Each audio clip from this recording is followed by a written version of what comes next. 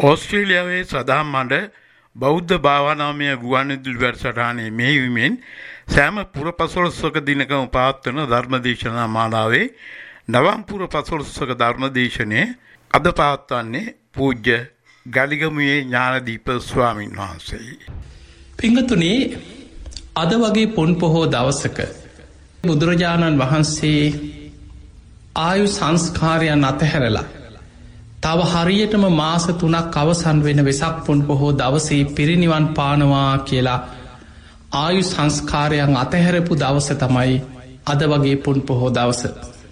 ඒ වගේ මේ බුද්ධ ශාසනය තුළ අග්‍රශ්‍රාවක මහරහතන් වහන්සේ ලවන ඒකා සංකීය කල්පලක්ෂයක් පාරමී පුරාගෙනාපු ඒ උතුම් සාරිපුත්ත මොග්ගල්ලාන මහරහතන් වහන්සේලාට අග්‍රශ්‍රාවක තනතුරු ලැබිච්ච දවස.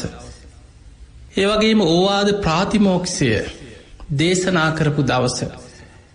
ඒවගේ අපේ බුදුරජාණන් වහන්සේ සම්බුද්ධත්වයට පත්වෙලා 1250ක සංඝ පිරිසක් සමග ප්‍රථම සංඝ සම්මේලනයේ පවත්වපු දවස. මේ බුද්ධ ශාසනයේ ධර්ම සේනාධිපතින් වහන්සේ සාරිපුත්තයන් වහන්සේ. උන්වහන්සේ ප්‍රඥාවන්තයන්ගේ අග්‍රයි. උන්වහන්සේ බොහෝම නිහතමානී කෙනෙක්. සාරිපුත්ත හාමුදුරු ගැන පෙන්නන උන්වහන්සේ පාපිස්සක් වගේ කියෙන ඒ තරන් නිහතමානී කෙනෙක් කියන. පුංචි කෙනෙක් පවාසාර පොඩි එදා පැවිදි වෙච්ච සාමනේරයන් වහන්සේ කෙනෙක් හරියවිල්ලා සාරිපුත්තය කියලා පොඩි අඩුවක් පෙන්නල දුන්න. එක දවස සාරිපුත්ත මහරහතන් වහන්සේ වඩිනකොට උන්වහන්සේගේ සිවුරෙ කොනක් බිම ගෑවෙන. පොඩි හාමුදුරුව කෙනෙක් මේක දැකල දුවගෙන ඇවිල්ල සාරිපුත්ත හාමුදුරන්ට කිව්ව සාරිපුත්තයන් වහන්ස ඔන්න ඔබේ සිවුරෙ කොනක් බිම ගෑවෙන. සාරිපුත්ත හාමුදුරුව බොහෝම ගෞරවෙන් ඒක පිළිගත්තා. ඒ වරැද්ද හදාගත්තා. තමන්ට අවවාදක ලර කාරණය පෙන්නපු ස්වාමීන් වහන්සේට බොහෝම ගෞරවෙන් ස්තුති කර බලන්න නිහතමානයකම. සාරිපුත්ත මහරහතන් වහන්සේ අපේ බුදුරජාණන් වහන්සේ පිරිනිවන් පාන අවුරුද්ධකට පෙරයි සාරිපුත්ත මහරහතන් වහන්සේ පිරිනිවන් පෑව. ඒ වගේ මයි මුගලම් මහරහතන් වහන්සේ මේ බුද්ධ ශාසනයේ ඉර්දිවන්තයන්ගෙන් අග්‍රම කෙන. මහා පුදුම ඉර්දිමේ හැකියාවක් තිබිච්ච කෙනෙ. දවසක් බුදුරජාණන් වහන්සේගෙන් අවසර ඉල්ලනවා වේරංජානුවර විශාල සාගතයක් ඇතිවෙච්ච වෙලා විශාල නියගයක්. බුද්ධ ප්‍රමුඛ 500ක් රහතන් වහන්සේලාට වස්සාරාධනා කරපු වේරංජා නගරි බමුණත් මාරාවේශයකින් මේ බමුණට ආරාධනා කරාට ගෞරවෙන් ඇපෝපස්ථාන කරන කටයුතු මග හැරුණොහුට අමතක වුණා. බුදුරජාණන් වහන්සේ සංඝයා සමග මේ විශාල නියගයක් දුර්භික්ෂයක් ඇතිවෙච්ච කාලෙ මිනිස්සුන්ටත් කන්න බොන්න අමාරුයි. පිණ්ඩ පාති වැඩියට හරියට දාන ටිකක් කර ලැබෙන්නේ. සමහර දවස්වලට යව හාල් ටිකක් ලැබෙනවා. අර අස්සයන්ට දෙන හාල් ටිකක්. මේක ගෙනල්ලා කොටල වතුර ටිකක් දාලා පුංචි පිටිගුලියක් වගේ හදාගෙන ඒක තමයි සංඝයා වැළඳුවේ. බුදුහාමුදුරුත් වැළඳුවේම. ඔය වෙලාවේ විනය පිටකේ සඳහන් වෙනවා මුගලන් මහරහතන් වහන්සේ බුදුරජාණන් වහන්සේ ළඟට ඇවිල්ලා කියන ස්වාමීනි භාග්‍යවතුන් වහන්සේ මේ නියගිය නිසා තථාගතයන් වහන්සේත් පීඩා විඳිනවා. මේ නියගේ නිසා සතාසිව්පාවන් පීඩාවට පත්වෙලා නගරවාසීම් පීඩාවට පත්වෙලා මහරහතන් වහන්සේලා පව පීඩාවට පත්වෙලා ස්වාමිනී භාග්‍යවතුන් වහන්සේ මට අවසර දෙන්න මට ඉරිදියෙන් පුළුවන් කීවා මේ පොළොවේ යට තියෙනවා පෘථිවි පුෂ්ඨයේ යොදය වගේ කිරිවල යොදේ වගේ ආහාරයට ගන්න පුළුවන් රස පොළොවක් තියෙනවා කියලා මේ පොළොව ඇතුලේ පුෂ්ඨයක්. මට ඉරිදියෙන් මේ පොළොව අනිත් පැත්ත හරවල අර පෘථිවි පුෂ්ඨයේ රස පොළොව උඩට මතු කරලා ගන්න පුළුවන් කියලා. බුදුරජාණන් වහන්සේ අහනවා මුගලන් ඔබ මේ කාරණය කරනකොට මේ සත්වයන්ට හානියක් වෙන්නේ. ඔබ කොහොමද මේක කරන්නේ? ඔබ කොහොමද ඔබ ඉරිදියෙන් මේක කරන්න හිතන්නේ?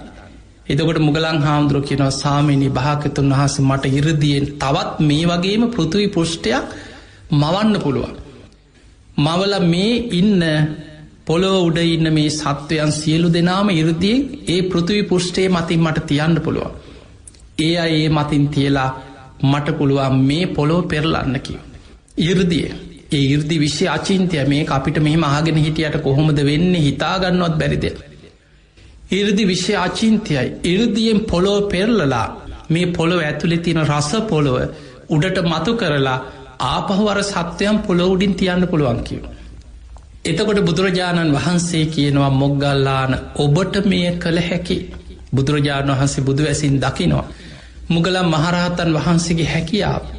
බුදුරජාණන් වහන්සේ වදාළ නමුත් මොග්ගල්ලාන ඔබට මෙවැනි දෙයක් කිරීමට සිතක් පහළ නොවේවා කිව.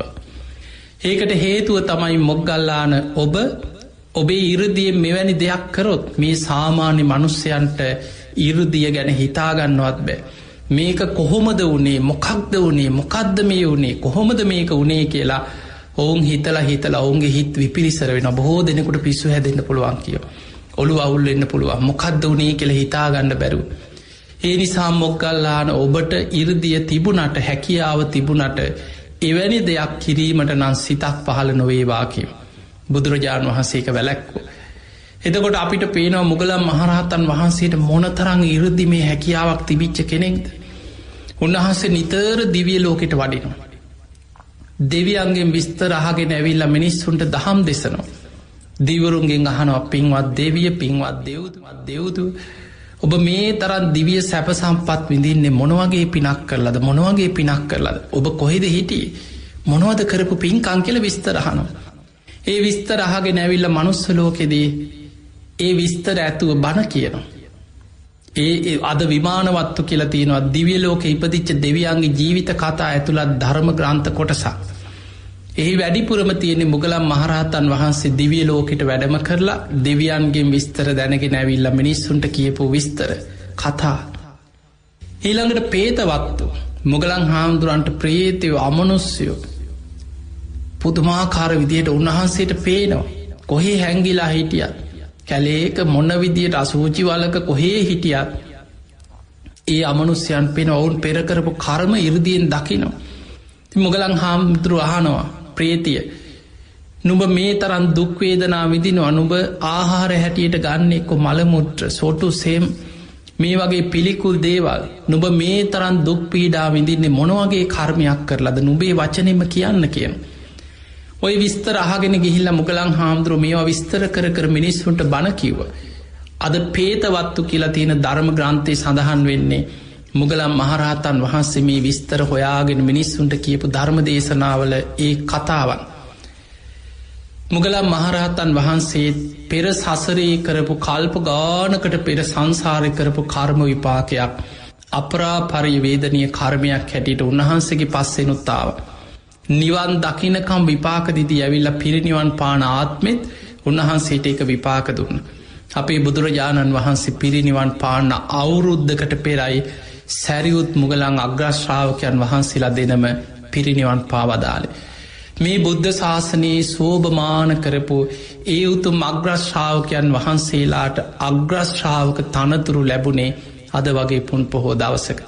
බුදුරජාණන් වහන්සේ මුගලන් හාමුදුරු ගැනත් දේශනා කරන මහණෙනි මොග්ගල්ලාන කියන්නේ මේ ශ්‍රාවකයන් වහන්සේලාට පියෙක් වගේ. මුගලම් මහරහත්තන් වහන්සේ යම් ප්‍රදේශයක වැඩඉන්නවා නං ඒ ප්‍රදේශේ පිරිලකීව. සංඝයා ගැන ආය අමුතුවෙන් බුදු හාමුදුරු හොයන්න දෙයක් නෑ. ඒ ඉන්න සියලු දෙනාට අවවාද අනුශාසනා කළ ඒ ශ්‍රාවකයන්ට ඒ අයව නිවන පිණිස හික්මුවන්න මොග්ගල්ලානයන් වහන්සේ හරීම දක්සයි. ඒ අයට ධර්මයෙන් අවවාද අනුශාසනා කරන. පිංහතුනී අපේ බුදුරජාණන් වහන්සේ පිරිනිවන් පාන්න පෙර උන්වහන්සේ අනුපාදිශේෂ පරිනිර්වාණ දහත්තුවෙන් එදා මල්ල රජදරුවන්ගේ උපවර්තන ශාල වනෝද්‍යානයේදී පිරිනිවන් පාන්න පෙර ආයු සංස්කාර අතහරින්නෙත් අද වගේ පොන් පොහෝ දවසක. ඒ තමයි එදා බුදුරජාණන් වහන්සේ චාපාල චෛත්‍යස්ථානය අසල තමයි බුදුරජාණන් වහන්සේ ආයු සංස්කාර අතහැරි. බේලුව ගමේ වස් සමාදන් වෙලා හිටපු කාලි මාරාන්තික බඩේ අමාරුවක් වැළඳෙන. බුදුරජාණන් වහන්සේගේ මේ බඩේ අමාරුව වේදනාව එන්න එන්නම වැඩි වෙනවා. දවසක් උන්වහන්සේ වේදනාව වැඩිකමට කල්පනා කරනවා සංඝයාට දැනුන් නොදී පිරිනිවන් පානක සුදුසු නෑ. අතීත බුදුරජාණන් වහන්සේලා පිරිනිවන් පෑවෙ කොයි ආකාරයටද කියලා බුදු ඇසින් විමසල බලලා උන්වහන්සේදා අධිෂ්ඨාන කරා ඡන්ද චිත්ත විරිය විමර්ශා කියන 이르දිපාද බලයෙන් අධිෂ්ඨාන කරා ආයු සංස්කාරයක්. පිංගතුනි බුදු කෙනෙකුට පුළුවන් 이르දිපාද බලයෙන් ආයු සංස්කාර අධිෂ්ඨාන කරගෙන ආයුෂ් කල්පයක් වැඩ ඉන්න පුළුවන්. එතන ආයුෂ් කල්පය කියන්නේ අපි මේ කියන කල්පය නෙමේ. ආයුෂ් කල්පය කියලා කියන්නේ ඒ වෙනකොට තියෙන පරමාවිෂ. එදා අපි බුදුරජාණන් වහන්සේ වැඩ හිටිය කාලේ සාමාන්‍ය පරමාවිෂ තමයි අවුරුදු 120. ඊට චුට්ටක් වැඩිපුර වුණත් වැඩ ඉන්න පුළුවන් කියනවා 이르දිපාද බලය. ඒ කියන්නේ අවුරුදු 125ක් 30ක් 40ක් වෙන්න පුළුවන්. ඔබ දන්නවා මේ බුද්ධ ශාසනය තුල බක්කුල මහරහතන් වහන්සේ අවුරුදු 160ක් වැඩ හිටියා.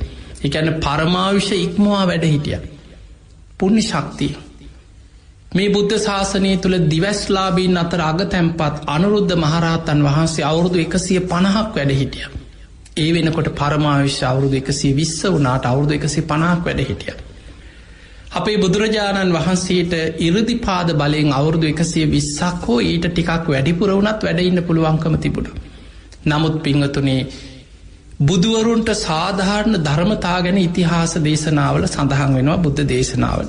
හැම බුදු කෙනෙක්ගේම ආයුෂයෙන් කොටසක් පහෙන් එකක් පමණ ඉතිරිව තියෙද්දී උන්වහන්සේලා සම්බුදු කෘත්‍ය අවසන් කරලා පිරිනිවන් පානවා. හැබැයි එදා බුදුරජාණන් වහන්සේ ආයු සංස්කාර අධිෂ්ඨාන කරගෙන උන්වහන්සේට දැන් සනීප වුණා. 이르දිපාද බලයෙන් ආයු සංස්කාර අධිෂ්ඨාන කරනකොටම රෝගයේ සුවපත් වෙලා සනීපයි. බුදුරජාණන් වහන්සේගේ බඩේ අමාරු එහෙම සුවපත් වුණා. උන්වහන්සේ එලිමහනට වැඩම කරලා සක්මන් කරනකොට ආනන්ද හාමුදුරුවෝ දැක්කා මීට ටික වෙලාවකට කලින් ගිලන් වෙලා වැඩ හිටිය තථාගතයන් වහන්සේට අනේ දැන් සනීපයි. බුදුරජාණන් වහන්සේ ළඟට ඇවිල්ලා වන්දනා කරලා කියනවා ස්වාමිනී භාග්‍යවතුන් වහන්සේට දැන් නම් සනීපයි වගේ. තථාගතයන් වහන්සේ ගිලන් වෙලා වැඩ ඉන්නකොට මට දිශාවල්වත් වැටහෙන්නේ නැතුව යනවා. මට යම් මස් ඇසිල්ලකට හරි තියෙන්නේ අනේ බුදුරජාණන් වහන්සේ සංඝයාට අවසාන වශයෙන් දේශනා නොකර යමක් පිරිනිවන් පාන්නේ නෑ කියන විශ්වාසය විතරයි මට තියෙන්නේ.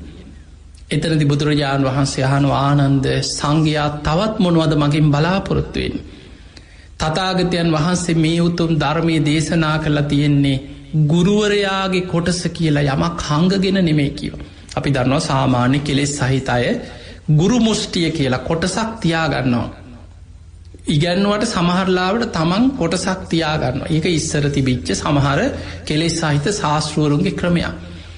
හැබැයි බුදුරජාණන් වහන්සේ දේශනා කරනවා ආනන්දේ තථාගතයන් වහන්සේ ධර්මයේ දේශනා කරලා තියෙන්නේ ගුරු මුෂ්ටි ගුරුවරයාගේ කොටස කියලා යමක් තියාගෙන නෙමෙයි. නිවන් අවබෝධයේ පිණිස දේශනා කළ යුතු යමක් ඇද්දේ සියල්ල දේශනා කළ අවසానයි. ආනන්ද අපි දැන් යන් කිව්ව චාපාල චෛත්‍ය ළඟට. එතන තිබිච්ච බොහොම ලස්සන රමණීය තැන. මේ චාපාල චෛත්‍ය ස්ථානය අසලට ආනන්ද හාමුදුරුවොත් එක්ක බුදුරජාණන් වහන්සේ වැඩම කරලා එතනදී බුදුරජාණන් වහන්සේ පෙන්වන ආනන්ද ඈතින් පේන සත්තම්බක කියන චෛත්‍ය හරි ලස්සනයි. මේ බහුපුත්තක චෛත්‍ය රතන්ට පේනවා. හරිම ලස්සනයි. මේ චාපාල චෛත්‍ය හරිම ලස්සනයි. ඔය විදියට බුදුරජාණන් වහන්සේ කාරණා කියලා කියන ආනන්ද යම් කිසි කෙනෙක් ඡන්ද චිත්ත විරිය විමර්ශා කියන සතර 이르දිපාද වැඩුවොත් ඒ කෙනාට කැමති නම් 이르දිපාද බලයෙන් ආයුෂ් කල්පයක් වුණත් වැඩ ඉන්න පුළුවන්. ඊට ටිකක් වැඩිපුර වුණත් වැඩ ඉන්න පුළුවන් කියලා. ඒ වෙලාවේ ආනන්ද හාමුදුරන්ගේ හිත පාපී මාරයා වසාගත්තා කියලා ධර්මයේ සඳහන් වෙනවා. ආනන්ද හාමුදුරන්ට බැරි වුණා තිට්ඨතු බන්තේ කප්පං ස්වාමීනී භාග්‍යවතුන් වහන්සේ කල්පයක් වැඩ ඉන්න සේක්වා කියලා ආරාධනා කරන්න බැරි වුණා. මාරයා හිත වසාගත්තා. දෙවනි වතාවෙත් බුදුරජාණන් වහන්සේ වදාළ ආනන්ද තථාගතයන් වහන්සේ ඡන්ද චිත්ත විරිය විමර්ශා කියන 이르දිපාද වඩපු කෙනෙක්. මේ 이르දිපාද වඩපු කෙනෙකුට ආයුෂ් කල්පයක් වුණත් වැඩ ඉන්න පුළුවන්. ඊට ටිකක් වැඩිපුර වුණත් වැඩ ඉන්න පුළුවන්. ඒත් ආනන්ද හාමුදුරන්ගේ හිත පාපී මාරයා වසාගෙන හිටියේ. තුන්වෙනි වතාවෙත් බුදුරජාණන් වහන්සේ දේශනා කර ආනන්දේ තථාගතයන් වහන්සේ සතර 이르දිපාද වඩපු කෙනෙක්. සතර 이르දිපාද වඩපු කෙනෙකුට ආයුෂ් කල්පයක් වුණත් වැඩ ඉන්න පුළුවන්. ආනන්ද හාමුදුරන්ට බැරි වුණා තුන්වෙනි අවස්ථාවෙත් ආරාධනා කරන්න. මාරයා හිත වසාගෙන හිටිය. බුදුරජාණන් වහන්සේ වදාළ හොඳයි ආනන්ද ඔබ එහෙනම් මෙතනින් ඉවත් වෙන්න. ආනන්ද හාමුදුරුවෝ බුදුරජාණන් වහන්සේට වන්දනා කළ එතනින් ඉවත් වුණා පමණයි. පාපී මාරයා පෙනී හිටිය. පෙනීඉඳල බුදුරජාණන් වහන්සේට සිහිපත් කරා ඔබවහන්සේට මතකද ඔබවහන්සේ බුදුවෙලා වජිරාසනය මත වැඩ සිටිද්දිම ඔබවහන්සේට එදාමම් පිරිනිවන් පාන ආරාධනයක් කරා. එදා ඔබවහන්සේ ප්‍රකාශයක් කරා පාපී මාරයේ බුදුවරු එහෙම පිරිනිවන් පාන්නෑ. අවබෝධ කරගත් ධර්මය ලෝකෙට දේශනා කරලා භික්‍ෂු භික්‍ෂුණී උපාසක උපාසිකා කියන සිව්වනක් පිරිස ලෝකෙ පහළ වෙලා ඒ අය මේ ධර්මය ගැන ව්‍යක්ත විසරද බහුශ්ෘත ධර්මදර අය බවට පත්වෙලා දම්මානු දම්ම ප්‍රතිපදාවේදිල සාමීචි පටිපන්න අනුදම්මචාරී ශ්‍රාවකයන් පහළ වෙලා මගේ බුද්ධ ශාසනයේ බබලවන්න ශ්‍රාවකයෝ දක්ෂ වෙනකම් පිරිනිවන් පාන්නෑ කිව්වා. ඔබහන්සේගේ ඉලක්කෙ දැන් සම්පූර්ණයි. දැන් ඔබහන්සේගේ ධර්මී ලෝකෙ පැතිරිලා භික්‍ෂු භික්‍ෂුණි උපාසක උපාසිකාව ලෝකෙ පුරා බැබලෙනවා. ඒ නිසා ඔබහන්සේ දැම් වැඩ සිටිය ඇති. ඔබහන්සේ ඉක්මනින්ම පිරිනිවන් පාන සේක්වා කියල පාපී මාරයා අර කාරණා සිහිපත් කරලා බුදුරජාණන් වහන්සේට ආරාධනා කර. මාරයට ඕනෑ නිසා පිරිනිවන් පෑව නෙමෙයි පිංහතුරි. දේශනාව සඳහන් වෙන අවස්ථා ගණනාවක 16 පොලකදී. පාපී මාරයා විටිං විට සිහිපත් කරාව වහන්සේ පිරිනිවන් පාන දැන් වැඩ හිටිය ඇති පිරිනිවන් පිරිනිවන් පාන. ඒ හැම විලීම් බුදුරජාණන් වහන්සේ බැලුවේ බුදු කෙනෙක් කළ යුතු සම්බුදු කෘත්තිය කරල අවසානයිද. නමුත් පිංහතුන එදා ඒ වෙනකොට චාපාල චෛත්‍යස්ථානය අසලදී බුදුරජාණන් වහන්සේ බුදු ඇසිම් බැලිව බුදු කෙනෙක් කළ යුතු සම්බුදු කෘත්තිය කරල අවසානයිද. ඒ වෙනකොට භික්‍ෂු භික්‍ෂුණී උපාසක උපාසිකාවන් ලෝකෙ බැබලෙනවා ධර්මී ලෝකෙ බැබලෙනවා. අනාගතයේ බුද්ධ ශාසනයේ බබලවන්න ශ්‍රාවකයෝ දැන් දක්ෂයි. ඒ නිසා තථාගතයන් වහන්සේගේ සම්බුදු කෘත්තිය දැන් අවසානයි. බුදුරජාණන් වහන්සේ වදාළ පාපී මාරයෙන් නුඹ කලබල වෙන්න එපා. තව හරියටම මාස 3ක් අවසන් වෙන වෙසක් පුන් පොහෝ දවසේ පිරිනිවන් පානවා කියලා චාපාල චෛත්‍යස්ථානය අසලදී ආයු සංස්කාරයන් අතහැරිය අද වගේ පුන් පොහෝ දවසක. අපේ බුදුරජාණන් වහන්සේ ආයු සංස්කාර කියන්නේ සතර ඉරදිපාද බලයෙන් ආයුෂ පවත්වන්න පුළුවන් හැකියාව අතහැරිය.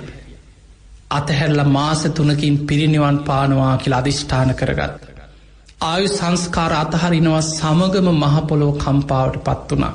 අකලට ගිගුරුම් දීලා වැස්සක් ඇදහැලුණ පොළොව සෙලවුණා. ආනන්ද හාමුදුරු භාවනාවට වාඩි වුණා විතරයි එතනින් ඉවත් වෙලා. ආනන්ද හාමුදුරු බැලුව මේ මොකද මේ පොළොව සෙලවෙන්නේ.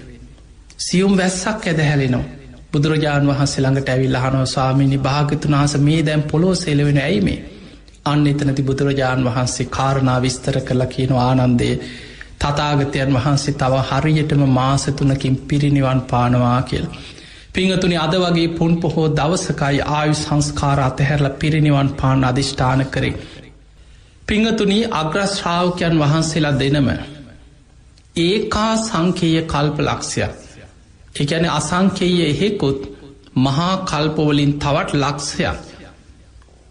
දාන සීල නෛෂ්ක්‍රම්‍ය ප්‍රඥා වීරිය කාන්ති සච්ච අධිට්ඨාන මෛත්‍රී උපේක්ඛා කියන මේ දසපාරමී ධර්මයන් සංසාරි පුරාම සම්පූර්ණ කරගෙන පාරමී පුරාගෙන ආපු ගමනක් අග්‍ර ශ්‍රාවක තනතුරු ලබන්න. පිංගතුනි ඔබ අහලා ඇති ලෞතුරා බුද්ධ රාජ්‍යයට පත්වෙන බුදුරජාණන් වහන්සේලා බුදු කෙනෙක්ගේ නියත විවරණ ලබපු තැන ඉදං ප්‍රඥාධික බෝසතාණන් වහන්සේලා සාරා සංකේය කල්පලක්ෂය ඒ වගේම සද්ධාධික බෝසතාණන් වහන්සේලා බුද්ධත්වයේ පිණිස අටා සංකේය කල්පලක්ෂයකුත් වීරි අධික බෝසතාණන් වහන්සේලා සම්බුද්ධත්වයේ පිණිස සොළොසා සංකේය කල්පලක්ෂයකුත් දසපාරමී ධර්ම පාරමී උපපාරමී පරමත්ත පාරමී හැටියට සම්පූර්ණ කරනවා ලෝතුරා සම්බුද්ධත්වය පිණිස. ඒ තමයි නියත විවරණ ගත්ත තැන ඉදං සම්බුද්ධත්වය පිණිස බුද්ධ කාරක ධර්මයන් පාරමී ධර්මයන් සම්පූර්ණ කළ යුතු කාලේ. ඊළඟට ඔබ දන්නවා මේ බුද්ධ ශාසනය තුළ බුදුරජාණන් වහන්සේ දේශනා කරනවා පසේ බුදුවරු ලෝකෙ පහළ වෙනවා. හැබැයි මේ කාලෙ නෙමේ බුද්ධ ශූන්‍ය කාලවලයි පසේ බුදුවරු ලෝකෙ පහළ වෙන. උන්වහන්සේලා අසංකේය දෙහෙකුත් කල්පලක්ෂයක් පාරමී උපපාරමී හැටියට මේ දස පාරමී ධර්ම සසරි සම්පූර්ණ කරගෙනනවා. එහෙමනම් යම් කිසි කෙනෙක් පසේ බුද්ධත්වය ප්‍රාර්ථනා කරගෙන වීරිය වඩන කෙනෙක් නම් දාන සීල නයිස්ක්‍රම්ය ප්‍රඥා වීරිය කාන්ති සච්ච අධිට්ඨාන මෛත්‍රී උපෙක්ඛා කියන මේ දස පාරමිතා පාරමී හැටියට උපපාරමී හැටියට සම්පූර්ණ කළ යුතුයි. හැබැයි බුද්ධත්වය පිණිස යන කෙනා පාරමී හැටියට උපපාරමී හැටියට පරමත්ත පාරමී ජීවිත පරිත්‍යාගේ තිස් ආකාරයකට දස පාරමී ධර්ම සම්පූර්ණ කළ යුතුයි ලෝතුරා බුද්ධත්වය පිණිස. බුදු පසේ බුදු ඊළඟට මහරහතන් වහන්සේලා අතර උන්වහන්සේලාගේ තනතුරු අනුව කාලී වෙනස්කම් තියෙනවා. අග්‍රශ්‍රාවකයන් වහන්සේලා ඒකා සංකේය කල්පලක්ෂයයි කැන අසංකේය එහෙකුත් කල්පලක්ෂයක් පාරමී සම්පූර්ණ කරන. උපපාරමී පරමත්ත පාරමී ගැන විස්තරයක් සඳහන් වෙන්නේ. එදකොට පාරමී ධර්ම තමයි සම්පූර්ණ කරගත යුත්තේ උතුම් අරහත්තේ පිණිස පාරමී පුරාගෙන යන උතුම් ශ්‍රාවක මහරහතන් වහන්සේලා. ඒ අතර අග්‍රශ්‍රාවකයන් වහන්සේලා දෙනම අපි දන්නවා අපේ බුද්ධ ශාසනය තුළ සාරිපුත්ත මොග්ගල්ලාන නමින් ඒ උතුම් අග්‍රශ්‍රාවක මහරහතන් වහන්සේලා. මීට ඒකා සංකේය කල්පලක්ෂයකට පෙර තමයි පියවමතුරා බුදුරජාණන් වහන්සගේ කාලේ විවරණ ගන්න. එතකොට එදා ඉදං දාන සීල නයිස්ක්‍රම්ය ප්‍රඥා වීරිය කාන්ති සච්ච අධිට්ඨාන මෛත්‍රී උපෙක්ඛා කියන මේ දස පාරමිතාවන් පාරමී හැටියට උපපාරමී හැටියට පරමත්ත පාරමී හැටියට සම්පූර්ණ කරා ලෝතුරා සම්බුද්ධත්වය පිරිස බුදුරජාණන් වහන්සේලා පසේ බුද්ධත්වයට පත්වෙන අය පාරමී උපපාරමී හැටියට සම්පූර්ණ කරා අරහත්වයට පත්වෙන අය දස පාරමී ධර්ම දස ආකාරයකට පාරමී හැටියට පමණක් සම්පූර්ණ කරගත්ත. පිංහතුනේ අග්‍රශ්‍රාවකයන් වහන්සේලා විදිහට දස පාරමී පුරාගෙන ඇවිල්ලා අපේ බුදුරජාණන් වහන්සේ පහළ වෙන්න කාලේ මේ දෙන්නා සසරි බොහෝ පින්කරගෙන පාරමී පුරාගෙන ඇවිල්ලා දිවිය ලෝක ඉපදුනා. දෙව්ලොවි මනුලවටාව ඇවිල්ලා ඉපදුනා. එදා යාලුව දෙන්න තරුණ වයස පුංචි කාලේ ඉඳන් දැනාදුනන යාලුව දෙන්න මේ අයගේ ගිහි නම තමයි උපතිස්ස කෝලිත. උපතිස්ස කියන බොහෝම කුලවත් ඒ වෙනකොට තිබ මහාසාර බ්‍රාහ්මණ පවුලක රූපසාරී බැමිණිය තමයි මෑනියම් බවට පත් වනේ. එතකොට මේ බැමිණියගේ පුතෙක් හැටියට තමයි උපතිස්ස සාරිපුත්තයන් වහන්සේ පවුලි වැඩි මහල්ම කෙනා. ඊළඟට උපසේන මහරහතන් වහන්සේ චුන්ද මහරහතන් වහන්සේ චාලා උපචාලා සිසූපචාලා කියලා නැගනිවර තුන් දෙනෙක් ඉඳලා තියෙන ඔක්කොම පැවිදි වෙලා රහත් වුණා. බාලම කෙනා තමයි කදිර වනේ රේවත මහරහතන් වහන්සේ බවට පත් වුණේ. මේ ඔක්කොම රහත් වුණා. සාරිපුත්ත හාමුදුරුවෝ තමයි පවුලේ වැඩි මහල්ම කෙනා. එතකොට මේ උපතිස්ස ගිහි නම මේ උපතිස්සට යාළුවෙක් හිටියා කෝලිත. දෙන්න පුංචි කාලේ ඉඳන් අර සංසාර පුරුද්ද. මේ දෙන්න තමයි පාරමී පුරාගෙන ඉන්නේ අග්‍රශ්‍රාවක තනතුර වෙනුවෙන්. ඒකා සංකේය කල්පලක්ෂය. හැබැයි තරුණ කාලේ ඔබ කවුරුත් දන්නවා තරුණ වයස පංචකාමයන්ට හිත ඇදිලා යන කාලේ ඒ කාලේ නගරේ තිබිලා තියෙනවා අද නාලන්දා කියලා හඳුන්වන නගරේ තමයි එදා සාරිපුත්ත හාමුදුරන්ගේ මේ අයගේ උපන් ගම. මේ නගරේ තියෙනවා අවුරුද්දකට සැරයක් මේ විනෝද මේලාවක් වගේ ඒ කානිවල් කියලා කියන්නේ අන්නේ වගේ උත්සව රාත්‍රී කාලේ පවා නැටුම් ගැයුම් වාදන ඒ කාලේ කියලා තියෙන්නේ ගිරග්ග සමප්පජ කියලා මේකට කියලා තියෙනවා. එතකොට මේ දෙන්න යාළුවෝ දෙන්න ඉතින් මේ උත්සවයේ දින ගැන ඉන්න බලන්න යන. ඉතින් පුංචි කාලේ ඉඳන් දෙන්න යනවා විනෝද වෙනවා අර නැටුම් ගැයුම් බලනවා. තරුණ වයසට එනකොට දැන් අර පෙර පින සංසාරික පින මෝරලා එන කාලේ එදත් මේ දෙන්න ගියා මේ උත්සවේ බලන්න. හැබැයි වෙනද වගේ නෙමේ සංසාර පින මෝරලා නුවණ මෝරලා නිසි වයසට එනකොට එදා බලාගෙන හිටියෙත් අර වගේම නැටුම් ගැයුම් නටනවා විනෝද වෙනවා මේව තමයි බලාගෙන හිටියේ. හැබැයි දෙන්නගෙම හිතට දැන් ඇති වෙනවා මොනවද අපි මේ බලන්න. මේ කෙලෙස් ඇති වෙනවා විතරක් නේද. ඇත්තටම මේකේ අර්ථයක් තියෙනවද. මොකක්ද අපි මේ බලාගෙන ඉන්න දෙයින් අපිට ඇති වෙන ප්‍රයෝජනේ. දැන් දෙන්නම නුවණින් විමසනවා. අර සංසාර පිනට යෝනිසෝ මනසිකාරය දෙනවා.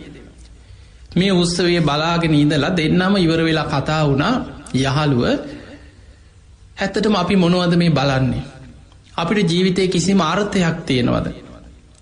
අපි කවුරුත් වයසට යනවා ලෙඩ වෙනවා මැරෙනවා. මේවා බලාගෙන ඉඳලා අපිට කිසිම ගැලවීමක් තියෙනවද. අපි විමුක්තියක් හොයාගෙන යමු. දෙන්නගේම අදහස් ගැලපුණා. හොඳයි යාළුව කියලා දැන් දෙන්නම එතනින්ම පිටත් වුණා විමුක්තියක් හොයාගෙන යන්න. දෙන්න පිටත් වෙලා ඔහොම ගිහිල්ලා ඔහොම යනකොට දෙන්නට හම්බුණා. ඒ වෙනකොට තාපසාරාමය සංජය කියන පරිප්‍රාජකයාගේ තාපසාරාමේ 500ක පිරිසක් ඉන්නවා සංජයත් එක්ක. සංජය තමයි ශාස්තෘවරයෙක් හැටියට අර 500 දෙනාටම අවවාද අනුශාසනා කරන ගුරුවරයා. ඉතින් අර 500ම හිතාගෙන ඉන්නේ අනේ අපේ ශාස්තෘන් වහන්සේ මේ රහතන් වහන්සේ නමක් අවබෝධ කරගත්ත කෙනෙක් සසර දුකින් මිදිච්ච කෙනෙක් කියලා හිතාගෙන අර හැමෝම වැඳගෙන අහගෙන ඉන්නවා. උපතිස්ස කෝලිතත් ගිහිල්ලා මේ 500ටම එකතු වුණා. එකතු වෙලා ඉතින් දැන් සංජය පරිබ්‍රාජකයා ළඟ කාලයක් වැඳගෙන ඔහුගේ අනුශාසනාව ඔහුගේ ඉගැන්වීම් පුරුදු කරගෙන හිටියා. දැන් ඔන්න බලන්න පිංගතුනි අපිට මේකෙන් එකක් තේරෙනවා. කොච්චර සසර පාරමී පුරලා තිබ්බත් මොනතරම් ධර්මාවබෝධයට පින තිබ්බත් අසංඛේයකොත් කල්ප ලක්ෂයක් පිරුම් පුරාගෙන ආපු කෙනෙක් වුණත් ඇහෙන්නේ අධර්මය නම් ඒ තුළ අවබෝධයක් ලැබෙන්නේ. දැන් මේ දෙන්න කාලයක් අහගෙන හිටිය අර සංජයේ පරිබ්‍රාජකයා කියලා දෙන දේවල් අහගෙන හිටිය දැම්මට අවබෝධ වෙයි දැන් අවබෝධ වෙයි දැන් අවබෝධ වෙයි කියලා හිතාගෙන අහගෙන ඉන්නවා. කිසි අවබෝධයක් නෑ. අවසානයේ මේ දෙන්නම කතා වුණා අපි දැන් කාලයක් අපිට කිසිම ප්‍රයෝජනයක් නෑ මෙතන නම් හරියන්නේ. අපි බලාපොරොත්තු වෙන විමුක්තිය අපි බලාපොරොත්තු වෙන මාර්ගය අපිට මෙතනින් ලැබෙන්නේ. අපි මෙතනින් යම් විමුක්තියක් හොයාගෙන යම් දෙන්නම එතනින් පිටත් වුණා. ඔන්න දැන් සංජයගේ තැන අතහැරලා ගියා. ඔහොම ගිහිල්ලා පාරේ එකට ගිහිල්ලා යාළුවෝ දෙන්න ටික දුරක් ගිහින් කතා වුණා අපි දෙන්නම එක පාර යන්න නැතුව අපි පාරවල් දෙකකට බෙදිලා යමු. කාට හරි ඉස්සරලා මාර්ගය හම්බෙන්න පුළුවන්. ධර්මය අපි හොයාගෙන යන විමුක්තිය නිවන් මඟ කාට හරි කෙනෙකුට මුලින් හම්බුණොත් අනිත් කෙනා හොයාගෙන ඇවිල්ලා යාට කියලා දෙනවා කියලා දෙන්නට දෙන්න පොරොන්දු වුණා. ඔයාට ඉස්සරලා හම්බුනොත් මං ඔයාව හොයාගෙන එන්න. ඔයාට ඉස්සරලා නිවන් මඟ හම්බුනොත් මාව හොයාගෙන ඇවිල්ලා අනේ මටත් මඟ පෙන්නන්න දෙන්න පොරොන්දු වෙලා පාරවල් දෙකකට බෙදිලා ගියා. ඔහොම යනකොට ඔබ දන්නවා පින්වතුනි මේ ගෞතම බුද්ධ ශාසනයේ අපේ බුදුරජාණන් වහන්සේ බුද්ධත්වයට පත් වෙලා එදා ඉසිපතන මිගදාය පිම්බිමේදී ඇසලපොන් පොහෝ දවසේ ධම්මචක්ක දේශනාව දේශනා කරා. ඒ ධම්මචක්ක දේශනාවෙන් බණහලා පස්වක භික්ෂූන් වහන්සේලා සෝවාන් වුණා. ඊට පස්සේ අනන්ත ලක්කන සූත්‍රයෙන් බණහලා රහත් වුණා. යසකුල පුත්‍රය ඇතුළු යාළුවෝ 54 දෙනෙක් ඇවිල්ලා එකතු වුණා. ඒ අයත් බණහලා රහත් වුණා. දැන් පළවෙනි වස් කාලේ බුදුරජාණන් වහන්සේ ඉසිපතන මිගදාවේ ගත කරා. රහතන් වහන්සේලා 69ක් ඉන්නවා දැන් ශ්‍රාවක පිරිස. මේ 69ක් මහරහතන් වහන්සේලා එක්ක පළවෙනි වස් කාලේ ගත කරලා අවසන් වෙලා ඉසිපතන මිගදායි මූලගන්ධ කුටි විහාරේ මුලින්ම වැඩ හිටපු ගන්ධ කුටිය මූලගන්ධ කුටිය බුදුරජාණන් වහන්සේ වස් පවාරණය කරලා 69ක් මහරහතන් වහන්සේලාට දේශනා කරා චරත භික්කවේ චාරිකා මහණෙනි චාරිකාය වඩින්න බහුජන හිතාය බහුජන සුකාය බොහෝ දෙනාට හිත පිණිස බොහෝ දෙනාට සැප පිණිස අත්තාය හිතාය සුකාය දේව මනුස්සාන දෙව්මිනිස් ලෝකයාට හිතසුව පිණිස චාරිකාය වඩින් මිනිස්සුන්ට විතරක් නෙමේ දේව මනුස්සාන දෙව්මිනිස් ලෝකයාට හිතසුව පිණිස චාරිකාය වඩින් ඒ යන ගමනේ එක මගකින් දෙනමක් යන්න එපා. එතකොට තවත් ප්‍රදේශයකට මේ ධර්මය ව්‍යාප්ත කරන්න තියෙන අවස්ථාව මග හැරෙන. ඒ නිසා එක මගකින් එක නමක් බැගින් වැඩම කරන්න.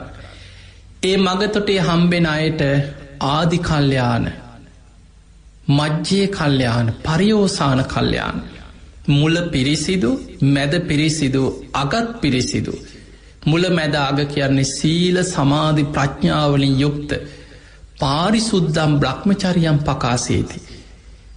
මේ පිරිසිදු නිවන් මගම දේශනා කරමින් වඩින්න.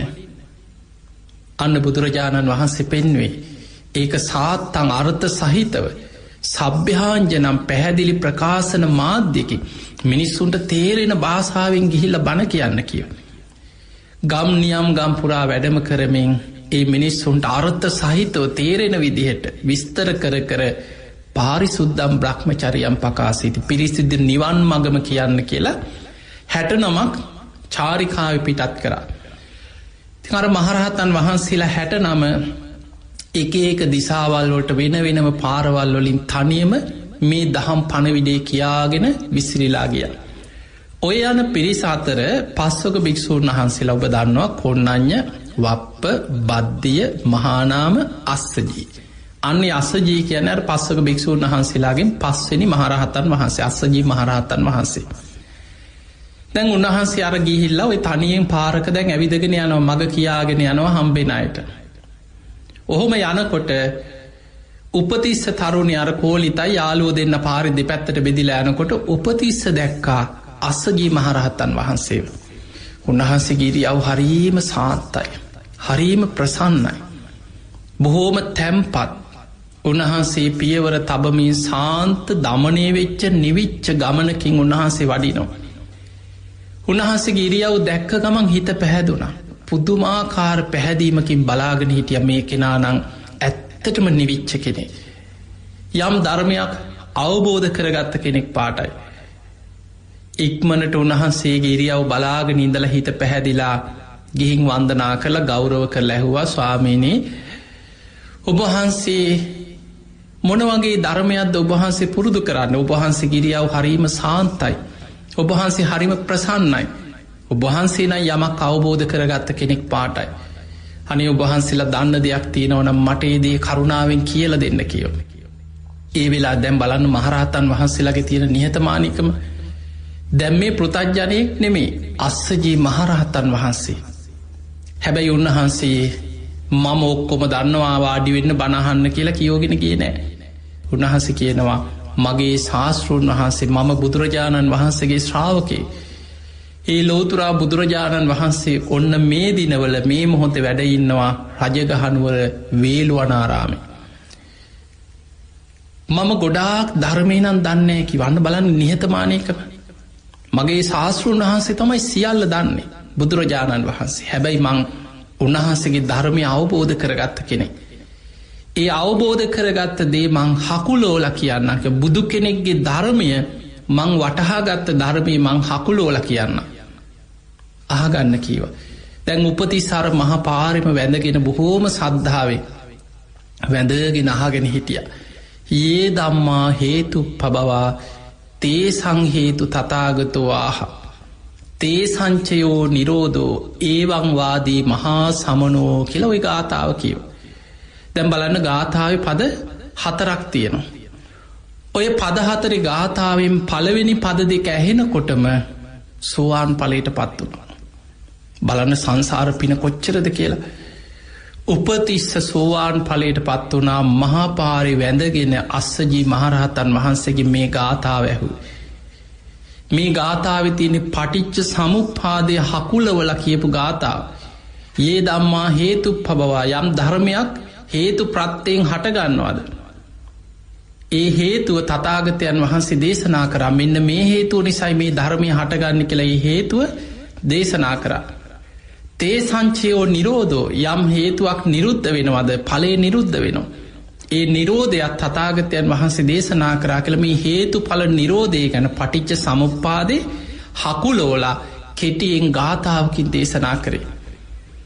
ඒ ගාථාවේ කොටසක් ඇහෙනකොටම උතුම් සෝවාන් ඵලයට පත් වුණා. අන්න සද්ධර්මයේ තියෙන වටිනාකම. දැන් බලන්න පිංගතුනි උපතිස්සයි කෝලිතයි දෙන්නම අර සංජය පරිබ්‍රාජකයා ළඟට ගිහිල්ලා කාලයක් වැඳගෙන අහගෙන හිටියා අනේ අපිට දැන් අවබෝධ වේවි, අනේ අපිට දැන් අවබෝධ වෙයි, දැන් අවබෝධ වෙයි කියලා හිතාගෙන අහගෙන හිටියා. හැබැයි අවබෝධ වුණේ ඇයි? ඒ සද්ධර්මය නෙමෙයි, බුදු කෙනෙකුගේ නිවැරදි ධර්මයක් නෙමේ. සංජයත් මොනවා හරි විමුක්තිය පිණිස මේකයි කියලා කියා හිටියා. අවබෝධ වුණේ එතන සද්ධර්මය නැති නිසා. හැබැයි අස්සජී මහරහතන් වහන්සේ කියනවා මං ගොඩාක් ධර්මය දන්නේ, හැබැයි බුදුහාමුදුරුවන්ගේ ඒ උතුම් ශ්‍රී සද්ධර්මය මං හකුලෝලා කියන්න. කෙටියෙන් කිව්වේ. කෙටියෙන් කියපු දේ ගාථාවේ කොටසක් ඇහෙනකොටම සෝවාන් ඵලයට පත් වුණා.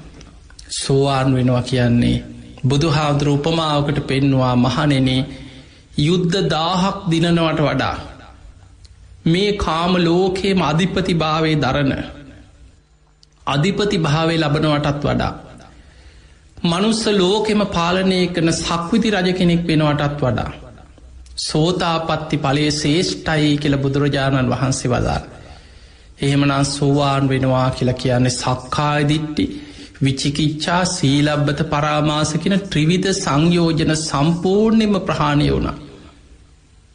අර ගාථාවේ කොටසක් ඇහෙනකොට බුදුහාමුදුරුවෝ වැඩ ඉන්න තැන අහගත්තා, විස්තර දැනගත්තා. ඒ බණ අහලා අවබෝධ වෙනකොට මතක් වුණේ තමන්ගේ යාළුවා කෝලිත. එකට මග ගියේ, දෙපැත්තකට බෙදිලා වෙන් වෙලා ගියා.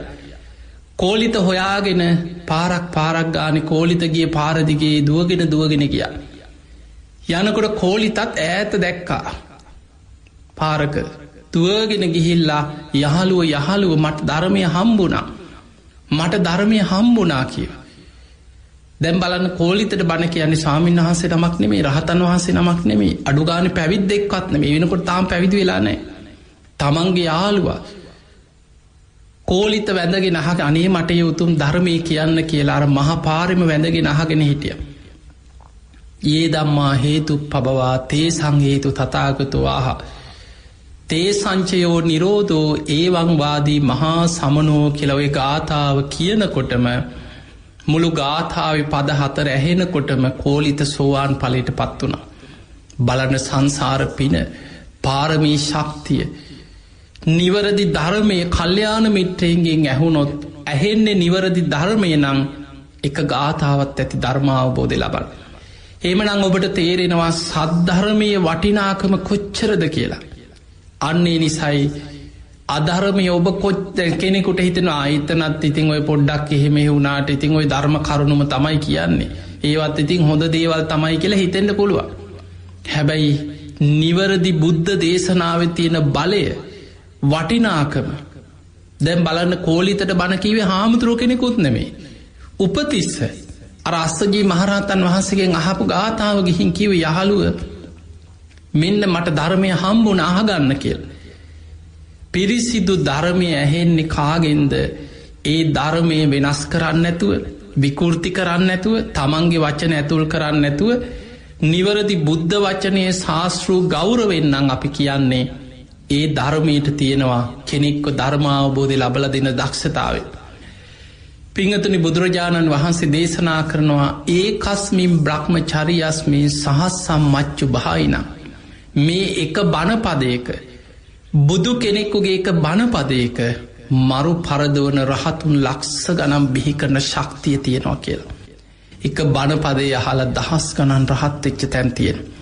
එක බුද්ධ දේශනාව අහලා ඉවර වෙනකොට දහස් ගණන් පිරිස උතුම් ධර්මාවබෝධය ලැබුවා. ඒ නිසා මේ ධර්මය කියන්නේ මහා පුදුම සන්දිට්ඨික මේ ජීවිතේ ප්‍රතිඵල ලබන්න පුළුවන්. අකාලිකයි, ඕනම කාලයකට පොදු ධර්මයක්. අයි බුදුහාමුදුරන්ගේ කාලෙ විතරයි, අදට මේක අදාළ නෑ, අද අපි ඉන්නේ මේ 21 වෙනි සියවස, එහෙම එකක් නෑ. ඒ නිසා එදත් එකයි අදත් එකයි, අකාලිකයි. අනාගතයේ යමෙක් මේ ධර්මය අවබෝධ කරනවා නම් ඒත් මේ උතුම් ධර්මය අහලා යෝනිසෝ මනසිකාරය දීලා ආර්ය ශ්‍රාණික මාර්ගයේ වැඩීමෙන්මයි. ඕපනයික ඕනම කෙනෙකුට තමා තුළට පමනවාගෙන බලන්න තියෙන්නේ. ඕපනයිකෝ තමා තුළින් දකින්න තියෙන. ඒහි පස්සෙක ඇවිල්ල බලන්න. ඕනම කෙනෙකුට ධර්මයට පැමිණිලා තමන්ගේ ජීවිතය තුළින් මේ ධර්මය විමසලා බලන්න පුළුවන්. පච්චත්තං වේදි තබ්බෝ විඤ්ඤෝහි, ප්‍රඥාවන්ත කෙනා තම නැන පමණින් මේ ධර්මය අවබෝධ කරගන්න. නුවණ වැඩි කෙනා මේ ජීවිතේ එක ගාථාව අහලා රහත් වෙනවා. ඊට ටිකක් අඩු කෙනා අනාගාමී වෙනවා. ඊටත් ටිකක් අඩු කෙනා නුවණ ප්‍රඥාව සකදාගාමී වෙනවා. ඊටත් අඩු කෙනා සෝවාන් වෙනවා. තම තම නැන පමණින් මේ ධර්මය අවබෝධ කරගන්න. ඒ නිසා පිංහතුනි මේ ධර්මය කියන්නේ මහා පුදුම බුදු කෙනෙකුගේ බුද්ධ ශක්තිය මේ ධර්මය තුළ ගැබ්වෙලා තියෙනවා. උතුම් ශ්‍රී සද්ධර්මය. ඒ නිසායි අපේ බුදුරජාණන් වහන්සේ පිරිනිවන් පාන මොහොතේ ආනන්ද හාමුදුරන්ට දේශනා කරන ආනන්දය ඔබට හිතෙන්න්න පුළුවන් අනේ අපේ ශාස්තෘන් වහන්සේ අද පිරිනිවන් පානවා. අපි අසරණ වෙනවා, අපි තනි වෙනවා.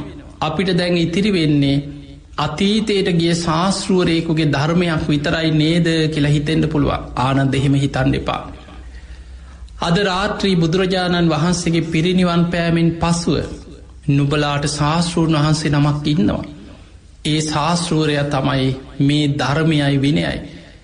බුදුරජාණන් වහන්සේගේ බුදුමුවින් යම් ධර්මස්කන්ධයක් දේශනා කරාද, යම් විනයක් පැනෙව්වද ඒ ධර්ම විනය ශාස්තෘ තනතුරට පත් කරලා බුදුරජාණන් වහන්සේදා මල්ල රජදරුවන්ගේ උපවර්තන ශාල වනෝද්‍යානයේදී අනුපාදිශේෂ පරිනිර්වාණයෙන් පිරිනිවන් පෑව. එනිසා පිංහතුනි අපිට ශාස්තෘන් වහන්සේ නමක් ඉන්නවා. ඒ තමයි බුදුරජාණන් වහන්සේගේ ධර්ම විනය. ඒ ධර්ම විනය ගෞරවයෙන් ශාස්තෘත්වයේ තියාගෙන අපි කටයුතු කරොත් අපිට මේ ධර්ම මාර්ගය තුළ වරදින්නේ. දැන් උපතිස්ස කෝලිත දෙන්න සෝවාන් ඵලයට පත් වෙලා ධර්මය දෙන්නම දැන් සෝවාන් වෙලා ඉන්නේ. මේ දෙන්නම ගියා බලන්න කෘතගුණ කියන්නේ. මේ දෙන්න කල්පනා කර අපි බුදුහාමුදුර ළඟට යන්න කලින් අනේ අපි කලින් ගිහිල් අර සංජය පරිබ්‍රාජකයා ළඟ කාලයක් අහගෙන හිටියනේ මොනවා වුණත් අපි එතන්ට ගිහිලා කියමු නිවැරදි මාර්ගයක් තියෙනවා යන් කියලා ඒ අයට දැනුවත් කරමු. මේ දෙන්න ආයෙමත් ගියා සංජය පරිබ්‍රාජකයාගේ ආරාමයට. ගිහිල්ලා සංජය පරිබ්‍රාජකයටයි අර 500ක් දෙනාට කිව්වා බුදු කෙනෙක් පහළ වෙලා. ඒ බුදුරජාණන් වහන්සේ අන්න වේළුවනාරාමේ රජගහනුවර වැඩ ඉන්නවා. අපි යම් කීවා උන්වහන්සේ ළඟට ගිහිල්ලා ඒ ධර්මය අහලා ධර්මය අවබෝධ කරමු. සංජය එතකොට කියනවා නෑ නෑ මම ශාස්තෘවරයෙක් හැටියට මේ ඉන්නේ, මට මෙච්චර පිරිසක් ඉන්නවා. මාව පිළිගන්න ලොකු පිරිසක් ඉන්නවා. ඉතින් මට පුළුවන් දැහුව තව කෙනෙක්ගේ ගෝලයෙක් වෙන්න ගිහිල්ලා. ඒ නිසා මට බෑ කිව්වා. අන්න මාන්නේ. එතකොට එයා හරි කියලා හිතාගත්ත 250ක පිරිසක් කිව්ව නෑ නෑ අපි අපේ ගුරුවරයා දාලා යන්නේ, අපිට මෙයා හොඳයි කියලා 250ක් නතර වුණා. එතනින් 250ක් කිව්වා නෑ නෑ අපි එනවා කිව්වා. බුදු කෙනෙක් පහළ වෙලා නම් ශාස්තෘවරයෙක් පහළ වෙලා නම් අපිට ඕන විමුක්ති මාර්ගය. අපි එනවා උපතිස්ස කෝලිත ඔයාලත් එක්ක අපිත් එනවා කියලා අර 500න් 250ක පිරිසක් එකතු වුණා. දැන් උපතිස්ස කෝලිත දෙන්න 250ක පිරිසක් යාළු පිරිසක් එක්ක යනවා වේළුවනාරා රජගහනුවරට ගිහිල්ලා වේළුවනාරාමයට යනවා. එදා බුදුරජාණන් වහන්සේ සංඝයා සමග එලිමහනේ වැඩ ඉන්නවා.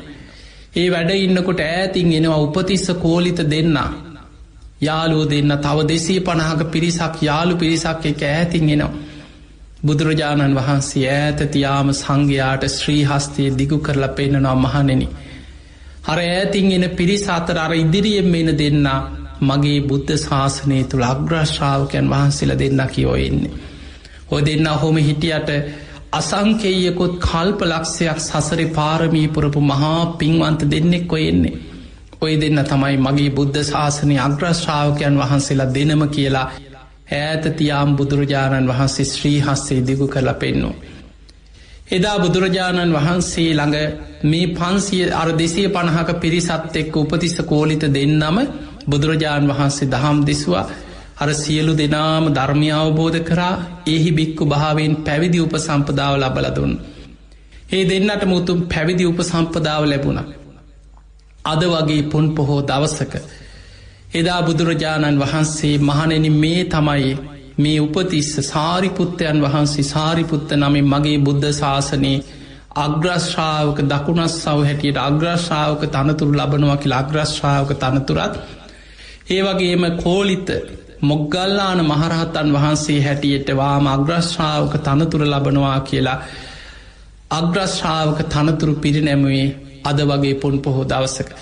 ඒ නිසා පිංහතුනි මේ බුද්ධ ශාසනය තුළ සාරිපුත්ත මහරහතන් වහන්සේ මුගලන් මහරහතන් වහන්සේ කියන්නේ මහා ගුණ ඇති මහා පින්වන්ත දෙන්නේ. මේ බුද්ධ ශාසනය උන්වහන්සේලාගේ ගුණ ගැන බොහෝ කාරණා සඳහන් වෙනවා. බුදුරජාණන් වහන්සේ දේශනා කරන මහණෙනි සාරිපුත්තයන් වහන්සේ යම් ප්‍රදේශයක වැඩඉන්නවද. යම් පලාතක වැඩඉන්නවා නං ආයේ ප්‍රදේශය ඉන්න සංඝයා ගැන බුදුරජාණන් වහන්සේට විශේෂයෙන් බුදු ඇසින් වෙහෙසිලා මේ සංඝයා ගැන හොයලා බලන්න අවශ්‍ය නෑ කියල.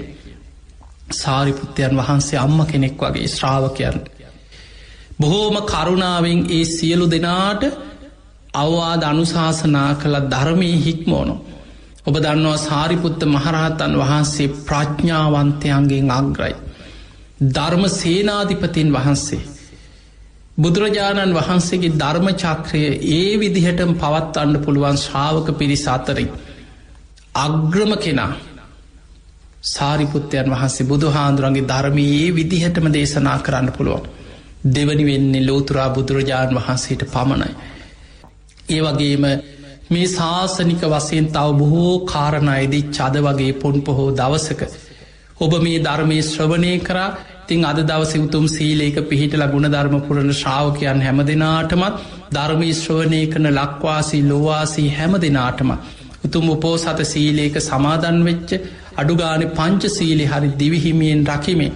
බනාහන ධර්මය දියුණු කරන ධර්මාවබෝධයට මහන්සිගන් ලක්වාසී ලෝවාසී හැම දෙනාටමත් ඔබ හැම දෙනාටමත්.